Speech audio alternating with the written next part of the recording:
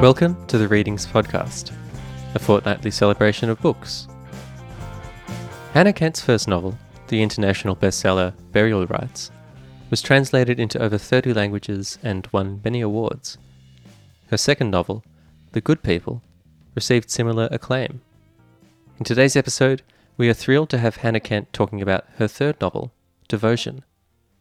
This long-awaited novel demonstrates Hannah Kent's sublime ability with language that creates an immersive, transformative experience for the reader. Devotion is a book to savour. Described as a heart-wrenching love story, the novel centres on Hannah Nussbaum, a child of nature. She would rather run wild in the forest than conform to the limitations of womanhood. In her village of Kay, Hannah is friendless and considered an oddity, until she meets Taya. Hannah Kent will be in conversation with Reading's own Mark Rubbo. Before we start, a quick reminder. As this is a recording of an event held live via the internet, there's been some impact on the sound quality of the episode. And now, here's the host of the event, Reading's programming manager, Chris Gordon. Hello, my name is Christine Gordon and I'm the programming manager for Readings, and it's my role just to say hello and make yourself as comfortable as possible. On behalf of Macmillan and on behalf of Readings, we are delighted to have you here with us tonight. Before I get into introducing one of my dearest colleagues, the great leader of the Readings bookshops, I want us just to take a little moment out of our busy days to reflect that wherever we are in Australia, whatever lounge room we're sitting on, whatever kitchen table we're around, whatever porch we're on, we're living, of course, on land that's not ours, on land that's not been ceded. I've been doing lots of these acknowledgements of country, and I know that it's my role to pay my respects on behalf of all of you in the audience to their elders, past, present, and emerging. But I'm starting to really believe in my heart that that's actually not enough. It's not enough just to say I acknowledge that this land is not mine. It's not enough to say I'm sending my respects. I reckon we've also got to make a commitment to learn some of the stories and the songlines that the First Nations people have given us. We're all readers, so it makes perfect sense that we would seek out those truths. So on behalf of you all here, I'd like to say hello. I'd like to send my respects and indeed my gratitude to the First Nations people. I'm speaking from the Kulin Nation, and wherever you are in Australia, I know that you will make that commitment to share in our heritage, share in our history.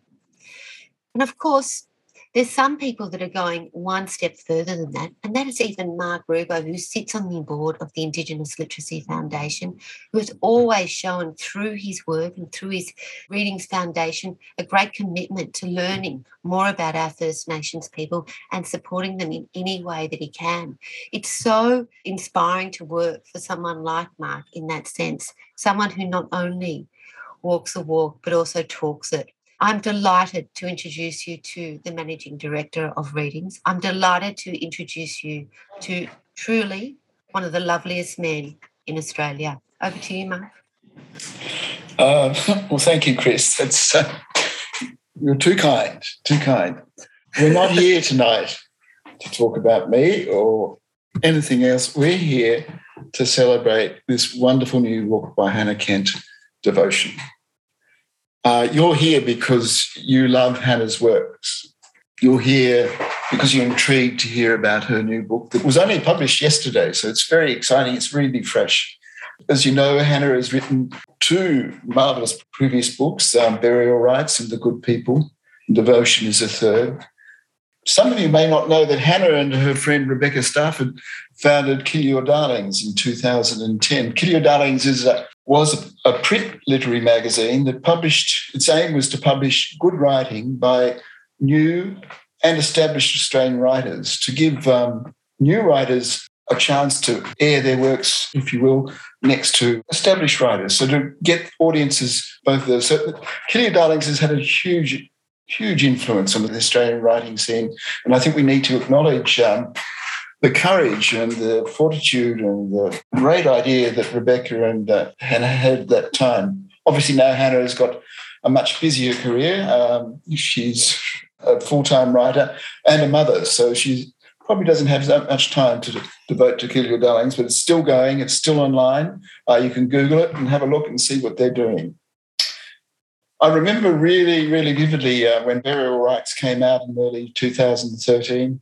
It seemed to come from nowhere, and it progressively went on to win hearts and minds of people around the world as it went into numerous editions in numerous languages. So, Hannah, welcome, and thank you so much for giving your time to us tonight. I remember meeting you at a book expo in New York at the American Booksellers Association function, where they were touting Burial Rites as the next big thing. What was it like to suddenly become famous on a world stage at that time? And you were relatively young at the time too. I was. Look, first of all, hello, everyone. Thank you so much for coming tonight. Thank you for having me. I'm talking to you from Paramount Country. Hello, Mark. I feel, Mark, then I should begin by apologising because I actually don't remember meeting you. In fact, I don't really remember any of that trip to the US because I think I've just blacked out from all the nervous energy I had at the time. I was incredibly nervous about the whole thing, mainly I think because so much of Burial Rites happened. Like you said, it seems to come out of nowhere. It was a book that I'd been working on as part of a PhD thesis. And of course, something that meant a great deal to me, but I had always assumed that it would be read by two examiners and, probably my parents, definitely my mum, maybe my dad.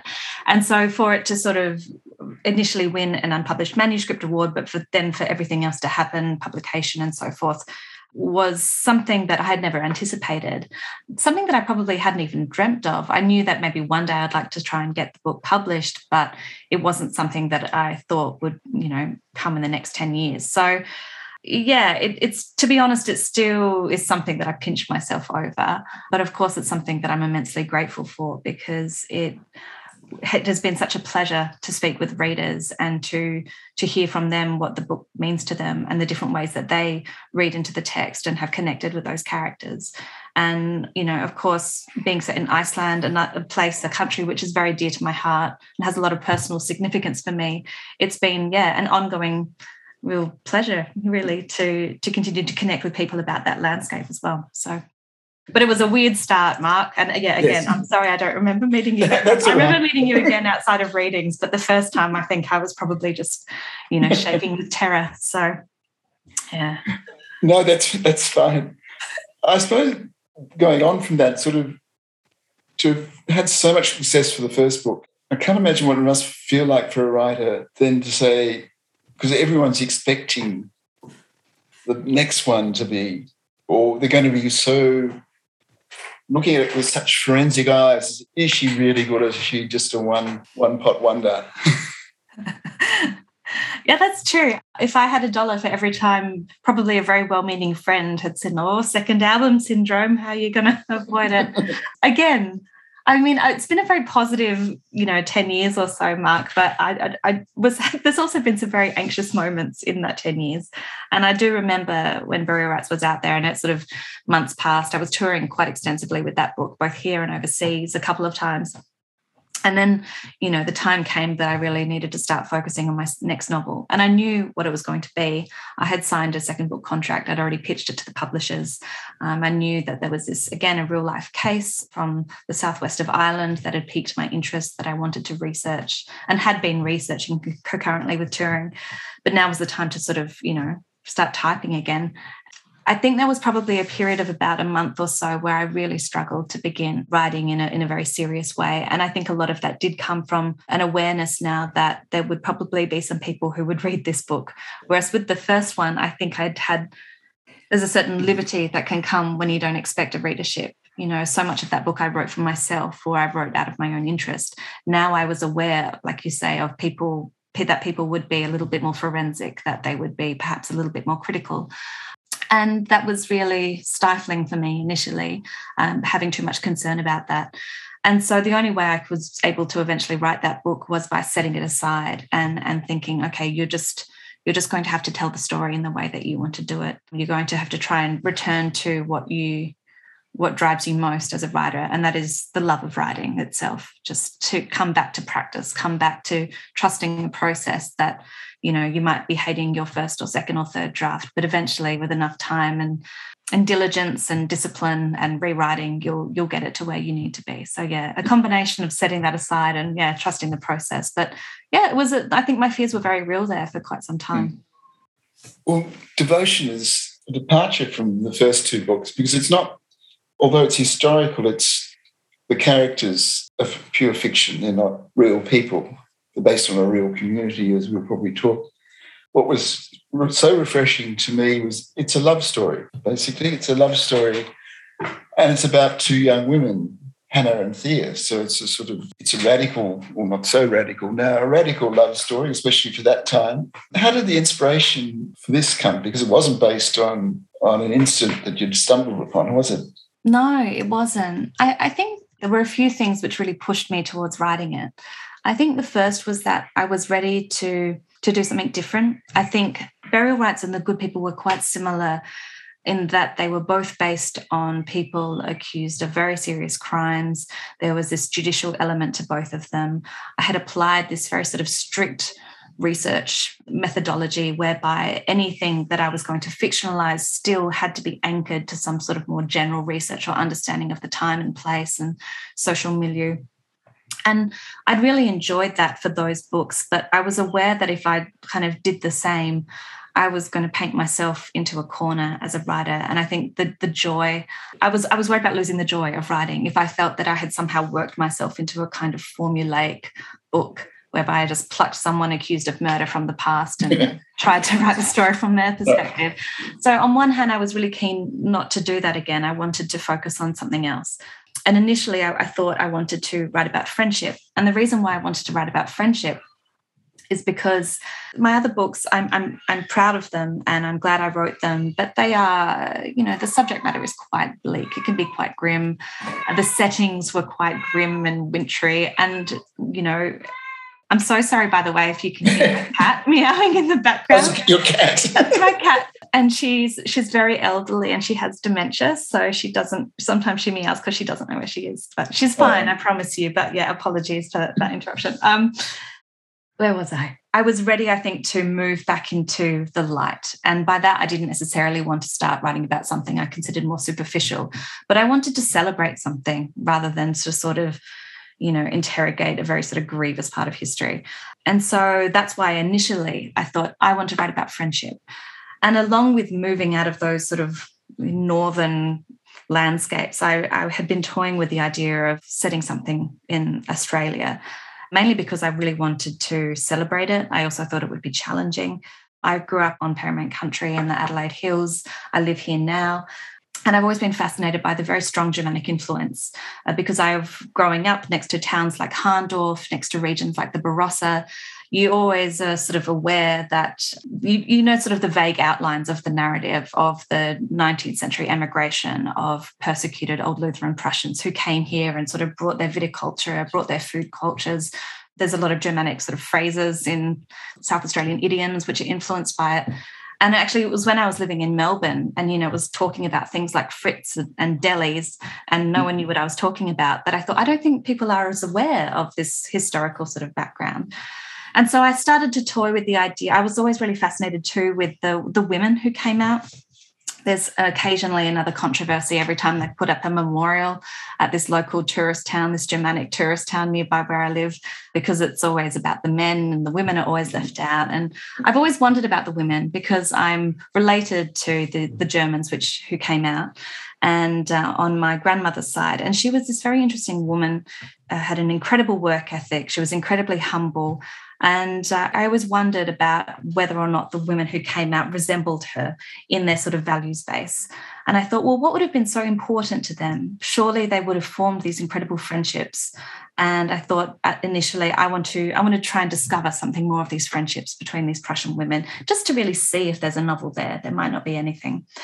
And as I continued to sort of do some research and do some reading and sort of just kind of dance around the whole idea.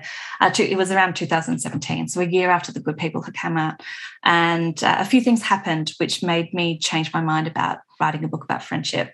And probably the most significant of those was the same-sex plebiscite, which occurred, mainly because it completely affected my personal life. My girlfriend proposed to me on the same day that Australia said yes, and we were married soon after. And so I think those events, I'd also read an incredible book called The Ghost Wife by Michelle Dichinowski, which was written in a time when Australia did not have same-sex marriage. And it was about how she felt largely invisible having married her wife in the US. And there was this beautiful part of the book I remembered reading where she talked about female queer relationships in history as being sort of present in the silences and the absences of the historical record. And so it was these sort of things that made me think, well, talking to myself, I have always been drawn to the silences and the absences in the historical narrative. Those are the things which make me ask questions. And I think questions are always what drive, at least my novels, personally speaking. And so I thought, well, initially I was a little bit reluctant because I didn't really see a way into writing a queer relationship within this particular historical context. You know, we're talking about a very pious old Lutheran congregation which doesn't even permit dancing.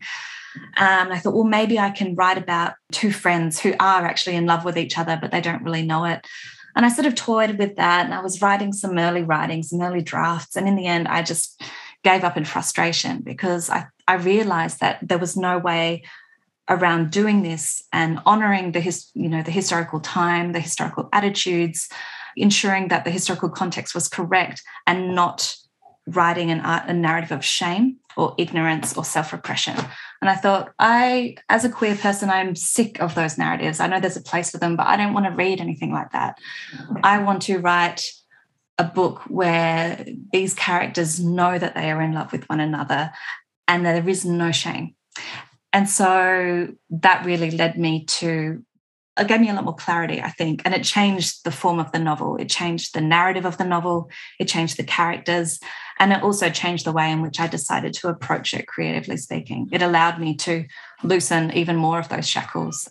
Yeah, so that was quite transformative that year, and just deciding that, no, this is going to be a queer love story, but it's going to be a positive one. It's going to be a celebration of this relationship and nothing else.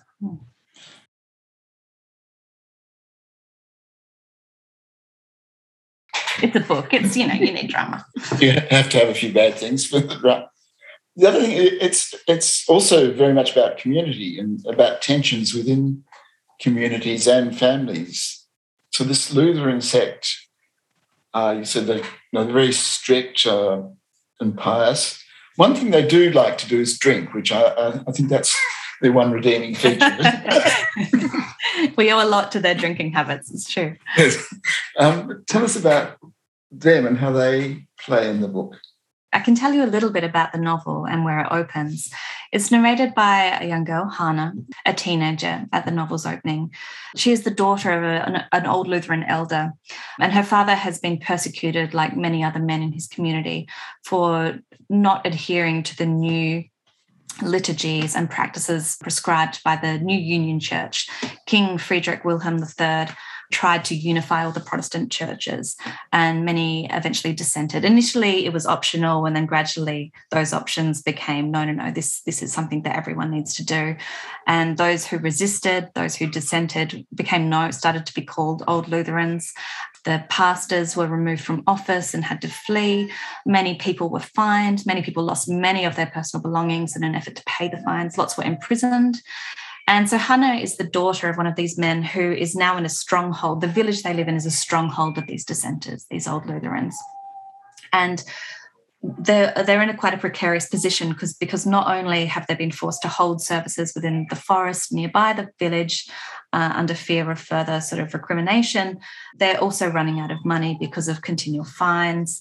They're finding their freedoms increasingly limited. And so they are in communication with their pastor, who is in hiding, who has been travelling around trying to find some way to enable emigration where they might be able to practice their religion as they would like in freedom. And so Hannah is the daughter of one of the elders at the centre of this community and their desire to leave this village.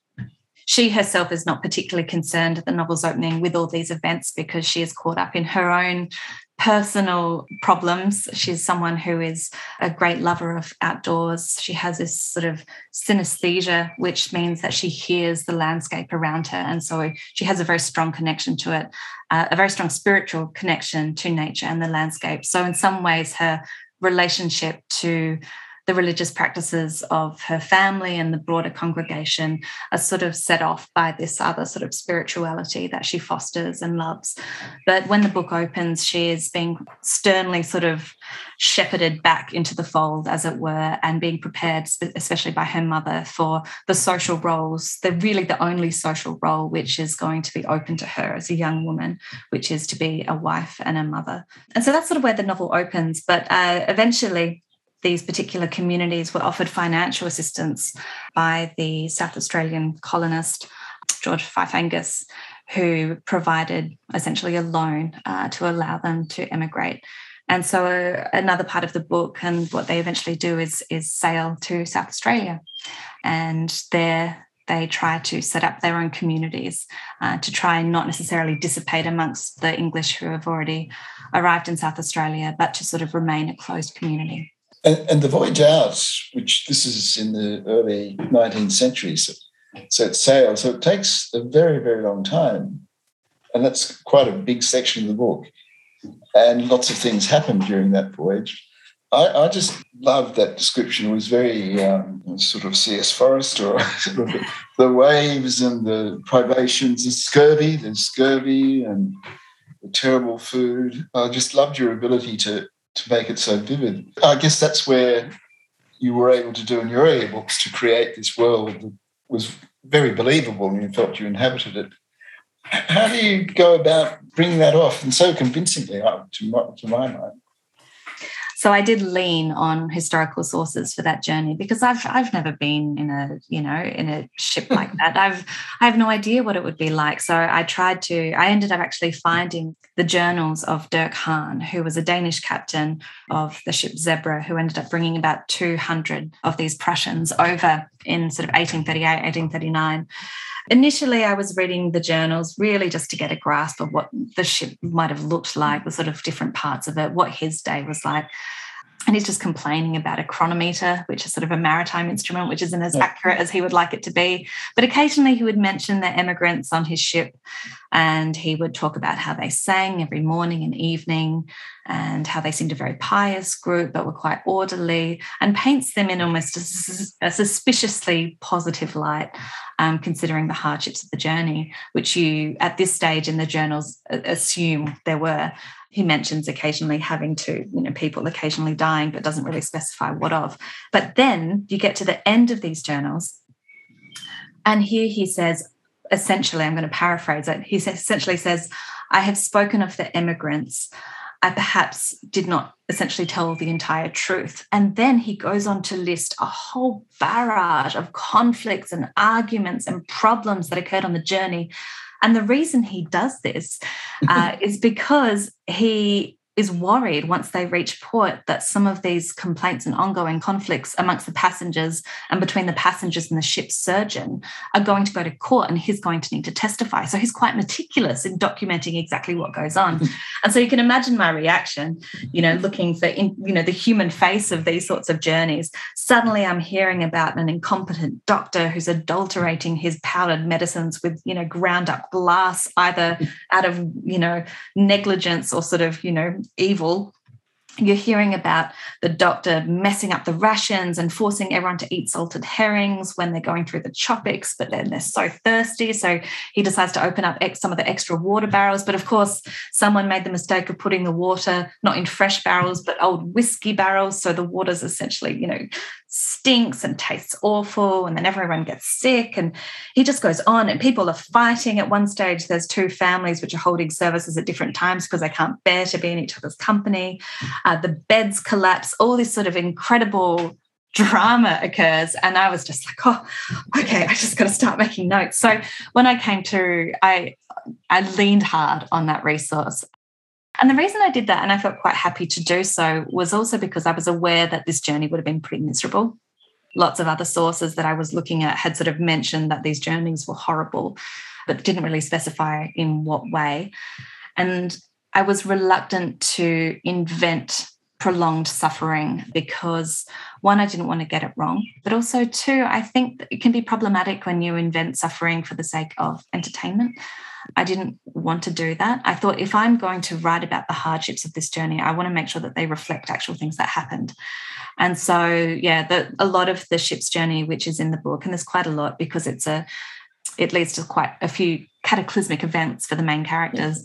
I was quite content to lean on those journals and to draw from them. But a lot of it also was an imagination. In fact, there's a fantastic maritime museum in South Australia. And I remember I had this great day where I went there with my, then 18-month-old. And they have created essentially the very old wooden bunks, the sort of bottom and top bunks that were built into the sort of the tween decks of these ships. And you can crawl, they're tiny, and they've created the mattresses and the pillows that would have been issued. And you're lying in these very uncomfortable, very narrow beds, knowing that there was at least two of you in each of one. And they've like simulated the sounds, the boards creaking and the wind whistling. And I remember lying there with my toddler just thinking, oh my gosh, I am so glad. I am so glad I did not have to do this for 6 months.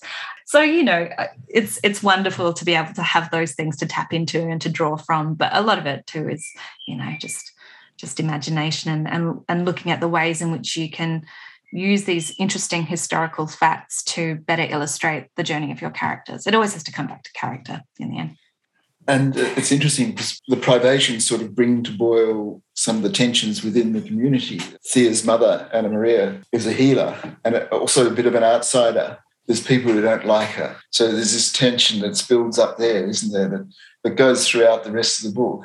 Yeah.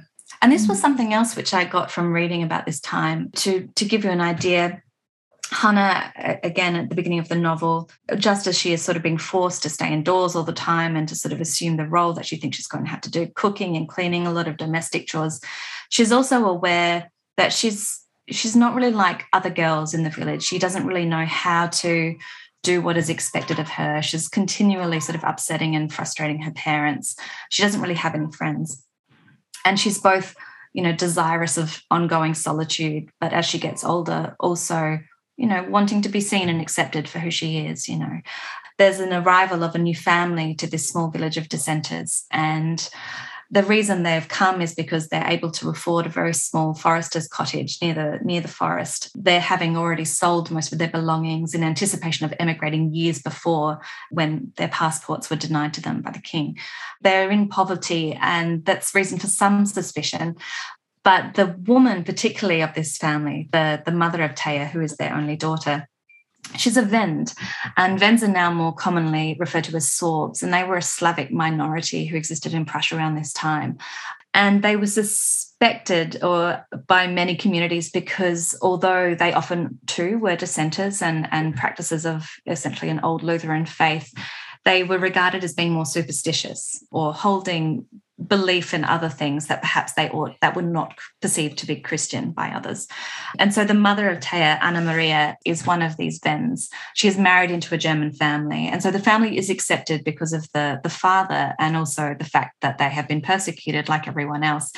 But people are a little bit wary of her because she's purported to have sort of a supernatural sixth sense. She's a midwife. She's comfortable using herbal remedies. And it's also rumoured that she is in possession of a grimoire, the 6th and 7th books of Moses, which is something that I kept coming across in my research, and is essentially, it was a real text that existed, two apocryphal texts that were supposed to have been dictated to Moses on Mount Sinai by God. And the 7th book is essentially a herbal book full of herbal remedies. The 6th book, and probably the reason why people used to be a bit worried about this grimoire, is largely to do with, things like demon invocation, and it has a conversation with Satan in it, and how do you, raise people out of the grave. So this book and Anna Maria come to play quite a large part, especially when they're all on the ship and they have nowhere to go and they're all thrust into each other's company.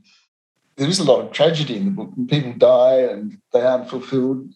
As you were referring to, I did find it in many ways very optimistic and even joyous at times. Is that how you want people to read the book? Yeah, absolutely. I think, if you're ever writing about the historical past and, you're looking at an entire community, I mean, just look at the statistics for something like, I don't know, infant mortality. That people had, they were familiar with grief. There were many things which we thankfully now do not have to go through. But in the past, it was a very different matter, especially when it comes to health and things like that. And so inevitably, I think when you're writing historical fiction, if you want to honour the past, you need to include some of those things which happened. But I do see the book as joyous because the focus throughout is absolutely on, essentially devotion, on love between obviously the two central characters, but also the other ways that people express devotion and express love, whether that's through community, whether that's deep connection with country, with the land, with nature, whether it's love of God or however you perceive God to be in many manifestations. So for the Lutherans, it's very much the Bible's God. But for many other characters, they find spiritual fulfillment in other ways in this very sort of joyous sense, I think. I think so much of this book, as much as we've been talking a great deal about it being situated in these particular years and these particular communities, the locale is particularly parochial and specific. There's so much in the book, I think, which also considers that which exists outside of time, that which is universal and that which persists in spite of everything which goes on. And so I would really hope that readers find that to be the case with this book. I think I would really hope that people feel uplifted by it. I felt uplifted writing it. And there was a lot that I sought to celebrate, on a personal level too by writing it. So I hope people find that the case. Yes, I found also the relationship that Hannah has with her parents is quite different to the relationship that Thea has with her parents. And they're quite complex. And initially, Hannah's parents are quite cold and strict. But they also, you discover as the book goes on, that they have a deep love and affection for their children. They just can't express it. Whereas Anna Maria can, and Thea's father can too. And that sort of strikes Hannah, doesn't it, when she first meets the family? Yeah, absolutely. Yeah, I remember read quite a lot of personal histories and diaries when I was writing this book. And I was really struck by someone who was raised in the Barossa commenting, he was sort of talking about surely the deep affection that existed between his parents. They had, 14 kids or something.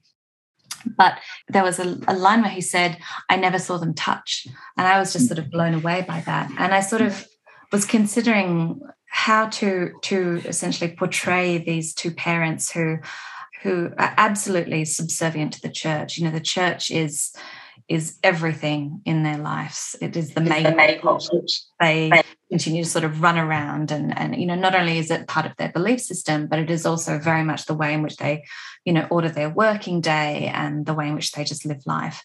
And these people, of course, have a great amount of affection for their children, but I was started to think, how would it be to be a young child who is Hannah is she's a sensitive person. She's also quite a sensual person. And I think she has this need for physical acknowledgement, a physical touch from her parents that she doesn't receive. And I think this is heightened because in the book she actually has a twin, Matthias, who she's very, very close to, particularly when she's younger, that she's always getting out of bed and climbing in with him. And then there comes a time where her mother finds her there and is sort of horrified and completely misreads the situation and forbids her from sleeping in the same bed as her brother. And also this is coming at the same time when very much the gendered labour of this community is pushing these two people apart. So I was really interested in contrasting that with Taya's family, who are much more, Anna Maria, the vend, is a fantastic cook and they really love food, and they sort of raise an eyebrow when they hear that the congregation doesn't dance, and they're just a little bit more liberated within themselves and also much more aware of the body. And of course this then becomes something which is hugely attractive for Hannah to be sort of in this environment where she doesn't feel apologetic for being physically, she's hungry for affection essentially, and she receives it in this family. And it's interesting when they arrive in Adelaide, which at that time I think people used to refer to Port of Adelaide as Port Misery. Yeah. Yeah, true story. Yeah, it sounds awful again. I'm really doing a great sell of this book. I promise you that it's not just about miserable ships and ports. But yeah, it received that nickname mainly because it was marshland and very tide dependent. And inevitably, before they sort of put structures in place, there was a lot of sort of wading through, mud flats and things like that. And there was also no fresh water at the port. So yeah, that was something that I felt I ought to mention. And then the immigrants, they make their way inland they've got a plot, an area of land that they can move to. And I was particularly interested, they start to encounter the local people. I thought some of the way you handled that was very beautiful and very respectful. Obviously, this book is not about those encounters. It's about this love and this other community. How did you decide how you talk about the Indigenous people in the book? It was definitely front and centre in my mind. For many years, I was reluctant to set a work of historical fiction in Australia because I didn't know how I could do so without essentially adopting the mindset of characters who lived in that time. I knew that I was never going to write any sort of narrative from the perspective of an Aboriginal character. I'm not Indigenous myself. I do not feel that is by any means my place to take up that room to tell those stories. That is not for me to do. There are many other people who are doing that and have a right to those stories. So I knew that if I was going to set something in colonial Australia, I was going to have to do it from the perspective or to privilege the perspective of white people, the oppressors. And I knew that, again, to be historically accurate, I was going to have to write out of the racism and the prejudice and all these awful things that I find abhorrent. And the whole idea of it seemed completely abhorrent to me. It was not something that I wanted to do. Also, I think there's a real danger when you're writing about the historical past as a novelist I think, whether or not you intend it, sometimes your writing can somehow celebrate or fetishize the past. And I didn't want to do that with Australia's colonial history because it's important to look at our history and to interrogate it and to see what we can do now to counter the huge amount of devastation that, the colonizing process has caused. But I just didn't know how I was going to be able to do it, basically. And I had no desire to, of course, adopt those sorts of opinions through character. It wasn't going to be representative of any sort of story that I wanted to tell as a writer. I think I basically decided to write this book. It was around the same time that I also was considering how to write about a queer love story without it becoming a narrative of shame because of its historical context. And so I felt that I found a way to do that by making some creative risks, which is probably one of the main reason why this book departs from my previous two. And I'm pleased with them, and I hope that readers trust me in the things that I have done in this book to allow the characters to not necessarily adopt those same opinions that we know would have been rife amongst those communities. At the same time, there's also many accounts of the real-life engagement and conversations and things that happen between the Prussian community and the Paramount community, particularly in Harndorf, which I live very close by and which I've based a lot of this book on. There's lots of accounts of there being lots of really friendly and supportive interactions, mainly the Paramount being incredibly generous to the Prussians, who soon ran out of the leftover ship's rations and were starving and was dealing with ongoing issues from scurvy and so on. I know that the Paramount showed them ways to source local food. They also showed them a lot of the local pathways that they used. And I wanted to include that in the book because it's I think illustrative of a different kind of relationship that perhaps did exist. But at the same time, I'm also aware that all these reports and accounts are written by white people. So, who's to say that that's exactly what happened? And so I have included also some of the other things that I know happened between these communities in the book. I was also really, really fortunate to speak to Elder Mandy Brown, who is a Paramount elder here, and I really benefited from our chats, and she had some great insight too about some of the ways in which I could incorporate the Paramount and my representation of these people in these communities in those sort of creative risks that I was taking. So yeah, it was not something that I took lightly, but nevertheless really enjoyed writing. No, well, I think you really pulled it off. Did it so successfully and respectfully too, I think. I hope so. I have to say, I just love this book. Thanks, Mark. I'm glad to hear it. I just it was a joy and a pleasure to read, and a real page turner too. Good. Do you think you could give us a little bit of a taste? Yeah, I'll read a bit. I might read a bit sort of which is actually once they've sort of reached South Australia. You know, one thing that I really loved exploring is the different relationship Hannah has to the Australian landscape, which is unlike anything she's seen before. And there was I was initially worried about, you know, being too familiar with the Australian landscape, the Australian bush, to write it accurately. I thought maybe I wouldn't have enough clarity. But in the end, actually, it was some of my favourite writing in the whole process, because I felt that I could indulge my great love of the Australian bush. And so this is a section where the congregation is moving up across the plains where Adelaide now is, across Ghana land, up into the ranges, which is Paramount country. The sound of this country is one long sustained note that does not end. It is a humming that holds all the other music of this place in harmony. Every other sound is threaded upon it. It was at the port that I began to curate new litanies.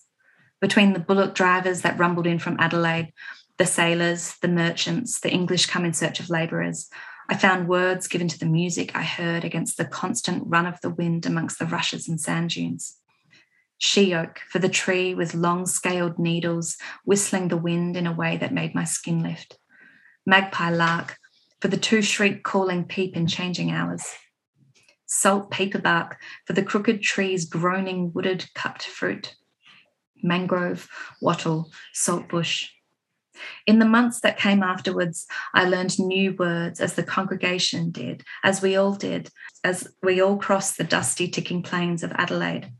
I placed them next to one another upon the deeper vibration of this country.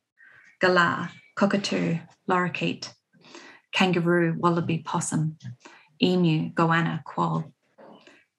Now, years later, sitting on the lip of this valley, I can make prayer beads of the trees that crown me, the small living things glimpsed if I am still and silent. Red gum, blue gum, quandong, stringy bark, and the birds ever here, ever singing, a liturgy to govern the hours towards gods of cry and shriek and call, kookaburra, magpie, shrike thrush, wagtail, currawong, crow, bubuk. Scripture may no longer roll off my tongue in smooth certainty, but my mouth is still full of spirit. Holy writ of living things, each one a prayer against the teeth. Nature had always been my whetstone, had always made me keener, and after the congregation, after we all reached the foothills, I felt myself sharpened to life. The landscape on the ascent to the ranges was unlike anything I had ever seen before. I had thought the pine forest back in Kay a place of divinity, but this country was infinitely more sovereign. Each morning, while it was yet dark, the birds filled the air with singing, so that the sun, when it rose, brought light to symphony. The birds were everywhere, hosts of raucous angels, black-bodied, yellow-topped messengers of shrieking delight, soot-streaked coral masters, feather-fat kookaburras suddenly, alarmingly proselytizing to the dawn. Even the trees grew in such a way as to welcome the sun to the world. In Prussia, canopies were dense and thick. Forest floors were deeply shadowed. Here was a place of lightness. Leaves dappled thin and shiny, fluttered pink, grey, green. I crushed them in my palm and smelled medicine, healing. Hot, still days dropped branches or bone crack and brought the sounds of bees. Sometimes I smelled honey warming the air. Animals were muscled fur and liquid eyes or scaly thicknesses, tongues darting. All of it, trees and possums and kangaroos and bright beads of ants circling trunks, veered from stillness to flashing movement in an instant. There was energy here, rough softness. Sometimes it rained, and when it stopped, the air was perfume, a clean scent of wet leaf and damp sweetness. I wanted to drink that washed summer air. I imagined it tasted of reprieve. My father, too, was invigorated by everything he saw. He ran his fingers along the ground and filled his nails with soil. God's gifts, he said, smiling at Matthias. Papa's voice in prayer was the first to interrupt the dark. He scaled the ridges with kingdom-come strides and remarked aloud upon the extravagance of sunlight, the yawning orange of rock faces, the views that suddenly appeared, paradisical, when the trees fell away to vistas that stretched to a shining belt of sea. He wore the hardship of the journey like a hair shirt. The wonder and the deprivation and the physical toll were bringing him closer to God. It was all sanctification. That was wonderful, Hannah. I think if we'd been in a real room, we would all be standing and applauding you. Thank you so much. Thank you for having me. It's been a real pleasure. It has. And all you out there, some of you have bought the book as well. We'll be posting it to you tomorrow. It's signed by Hannah. And those of you who haven't, you must go to your local bookshop or readings, preferably, and buy a copy. I insist. Thank you so much, Hannah, and I wish the book all the very best, and you on whatever your next project may be. Thank you so much. Thank you, all of you. I really appreciate the time. You can stream previous episodes of the Readings podcast on our website, where you'll also find all kinds of bookish recommendations and plenty of great books, music, film, and TV. You can also sign up to e-news or to receive our free monthly print newsletter, The Readings Monthly. Production for this podcast was by me, Nico Callaghan. The show's music is by Tom Hoskins. All of our podcasts are recorded and produced on the lands of the Kulin Nation. We respectfully acknowledge the traditional owners of this land and that sovereignty was never ceded.